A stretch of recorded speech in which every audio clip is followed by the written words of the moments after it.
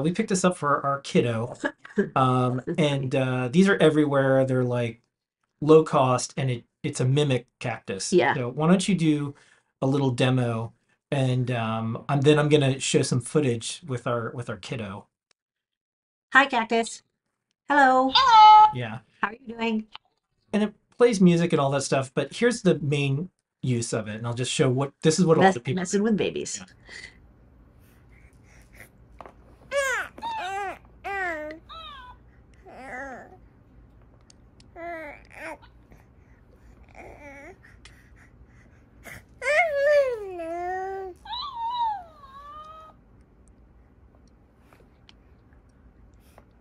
All right. So since we've had a kid, we're taking apart all the toys. We're also thinking of ways to make things better.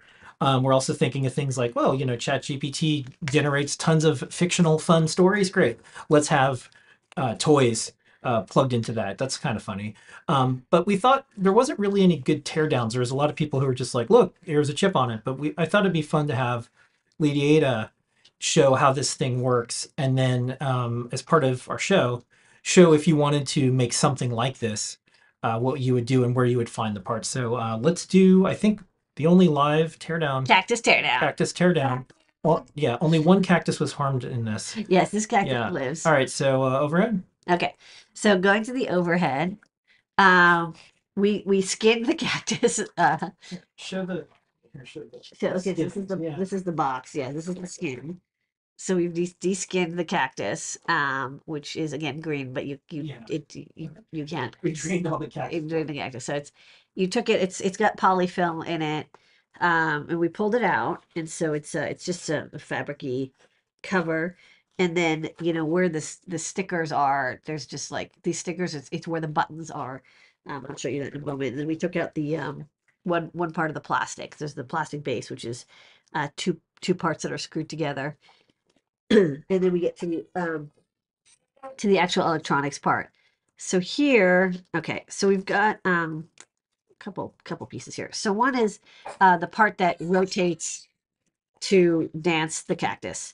So it's just a piece of plastic that's bent around, and so it's like sinusoidal, and it's like this cheap tubing on it, so that when it rotates, it kind of like swirls around, looks like it's dancing. And then this is low cost fairy lights. So we actually have these in the shop. They're kind of cool. So these are meant for like florists and stuff. But there's a really inexpensive way to add lighting. So they can be individual colors. So by the way, there's like, all the cactuses are just slightly different. They're like probably multiple factories making knockoffs of the knockoffs of the cactuses. This one uses the fairy lights. I think it's just white LEDs, and then these are enameled wires that the LEDs are bonded to, and then there's just a little dot of epoxy. These are like super super cheap, so it's not a bad way to, and they're cool, so it's not a bad, like you could use them with the polyfill. You don't have to worry about it catching on fire. Not that I guarantee this won't catch on fire. And then underneath here is the battery pack, right? So it runs on 3 AA batteries, and then here's the electronics. There's a lot of wires, so.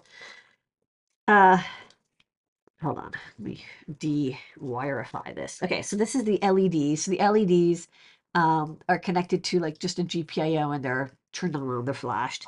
There's the motor. The motor is it's a DC motor, 4.5 volt, 3-volt motor, and then it's got a belt to this gear train, and that just slows it down a lot because it's like a 3,000 RPM motor.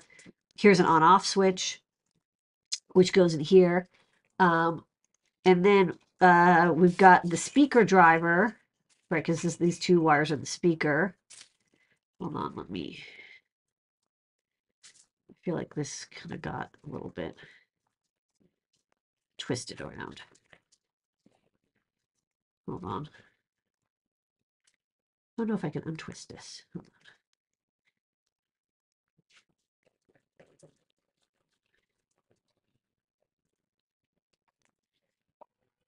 Okay. So these are the two buttons. So there's like two like record playback type buttons. There's a speaker. It looks like probably just like an 8 ohm quarter-watt speaker connected over here.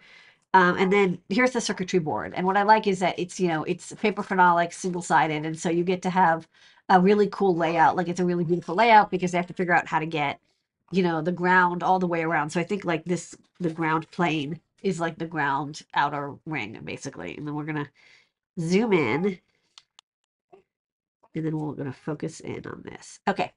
So this is the circuit, and what you see is that there's not a lot going on here. For example, there's no regulator, right? So the power goes straight in from the battery, which is this black line and this red line and then this blue line. No, sorry, that's the motor. The green line here. So this green line, there's a little capacitor here. Sorry. This green line is power in. There's a little capacitor, but otherwise, it pretty much just powers all the circuitry directly. Save 10 cents. Don't need a regulator. Just need like one or two capacitors. And then this is the motor driver, I think. Blue. Yes, this is the motor driver. So the motor driver, it doesn't have a built-in motor drive. So there is a transistor here. It's a very simple MOSFET. Just a little SOT 89, I think, MOSFET to turn on the motor, turn off. You don't need an H bridge because you can spin one direction only. And then there's like one capacitor, one resistor here, just for the. Actually, this is probably a BJT, not a MOSFET, because there's a inline 100 ohm resistor. And then this is the wires to the LEDs, these enamel wires. This yellow set is the speaker.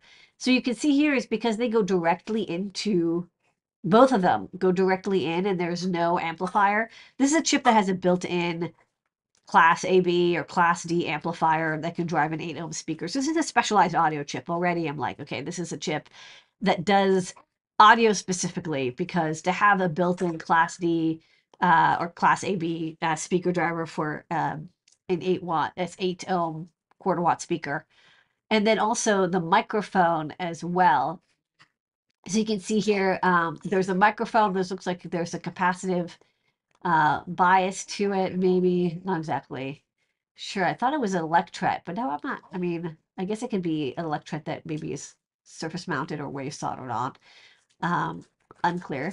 And then the microphone also goes in directly into the chip, so that means it has a built-in microphone amplifier. There's a second chip here, and normally you would be like, oh, this chip is like that's the audio amplifier, right? It's actually not. This is actually the flash chip. And the reason you can tell is it's got, see, it's got the T25S80. 25X number is NOR flash, right? You've got the W25 Q16s. That's what we use. 25S80 is going to be plain SPI. It doesn't have the Q, right? So it's probably just plain SPI, not quad SPI. Very, very low cost, 88 megabit probably flash. So this is probably where the memory is stored. So this chip has the program memory stored externally, probably. I don't think that this is the audio storage, because it doesn't make a lot of sense to spend money on SPI flash to store the audio in, but it could be that it stores, it could be that you record, it can use half of this for flash memory and half of it for the audio recording and playback. So there's this, finally, it's like, okay, we looked at everything on the board. There's no LDO, there's the motor driver, there's flash memory. And if you Google this number, you'll find the data sheet for this. It's just a low cost flash memory chips. And there's the mystery chip, right? It's got this cool logo, which is like a JL, but it looks like a pi symbol. And then the part number is AB22BP00521, which and then there's some deeds here, but they're not very useful. So I was like, well, it's clearly not an American chip. It's probably a Chinese chip designed for these very low cost audio playback projects. So I thought I quickly was like, well, I might as well Google for it. So what I did is go to the computer. Thank you. I just Googled for the first. So sometimes, the secondary digits are specifications, like how much RAM they have or like the speed. So I just searched for the first couple characters. I didn't find, there's nothing with that particular part number, but a lot of the chips look similar. And one thing that I do know is that you'll often see like rebrands, like there'll be one chip core and then they'll tweak it for a customer. So a customer's like, look, I need this audio playback chip, but I want it to have, more RAM or less RAM, or I want you to do something tweaky with the peripherals or give me a more powerful amplifier or bond in something on the chip. Who knows? So, well, I did not find that part number.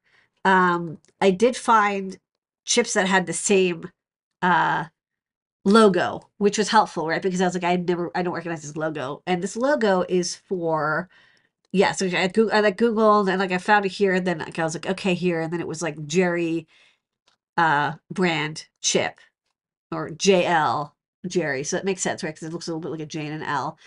And they make Bluetooth audio chips, and then they make also USB. This is SPI flash music player, so like very similar stuff. Um, I did find they have a GitHub, so they're called J so Jerry J um, and they have Bluetooth SDK. So they make microcontrollers, very inexpensive microcontrollers, probably based on the 8051, maybe some RISC-V nowadays. There's some documentation for their other chips, like the AC 1082 MP3 playback chips. Looks like they're doing knockoffs of the WT 8002 series. So for those who don't know about it, WT Sound IC, they make also very similar low cost, voice recorder chips, MP3 playback, type chips for audio recording, audio playback, audio control, whatever. But this is definitely, they have an SDK. I thought it was cool. It's just like they have open source documentation. Doesn't mean it's great, but it's open source. It's a microcontroller. You can program it. So this is probably, somebody took the example of like a record and playback example, like a common thing is a record and playback greeting card where you open it, you record a message, and then when the next person opens it, it plays back the message. But they just changed the timing, and they changed then it automatically records at all times. And then after a pause on the audio volume, it will play back the existing audio, but at double speed, right? So it's a cute, fun hack. Like it's probably using an example code that they've already got. So again, I couldn't find a data sheet. I also honestly didn't look that hard, but probably this is one of those chips that's slightly tweaked off of their existing line. AB22P. I'll tell you another thing that's quite common is, and I think it's hilarious that whenever you get these low cost toys and you open them up, or like low cost modules, the companies often sand off the part number, or they change the part number, so it's like not as easy for competitors to clone them. Could be something like that as well. And then this is what it's called. It's called a mimic dancing cactus. So there's like hundreds and hundreds of sellers of these. They're all pretty much the same thing. Ironically, I bet if other people did a teardown of one of these, you're going to find a slightly different chip, because I'm sure that there's so much competition in this space to lower cost. And they could have, Jay Lee might have made a deal with one company, and then another company wants to knock them off and make their own Cactus toy. They'll go to another company and they'll use a slightly different chip and rewrite the code. But at least for now, I thought it was interesting. Audio playback chips are kind of neat. I'm going to show on the Great Search another low cost audio chip as well. But that's my teardown of the Cactus Buddy. Hello, thank you, Cactus Buddy, for teaching us about the J Lee audio subsystem chip. All right.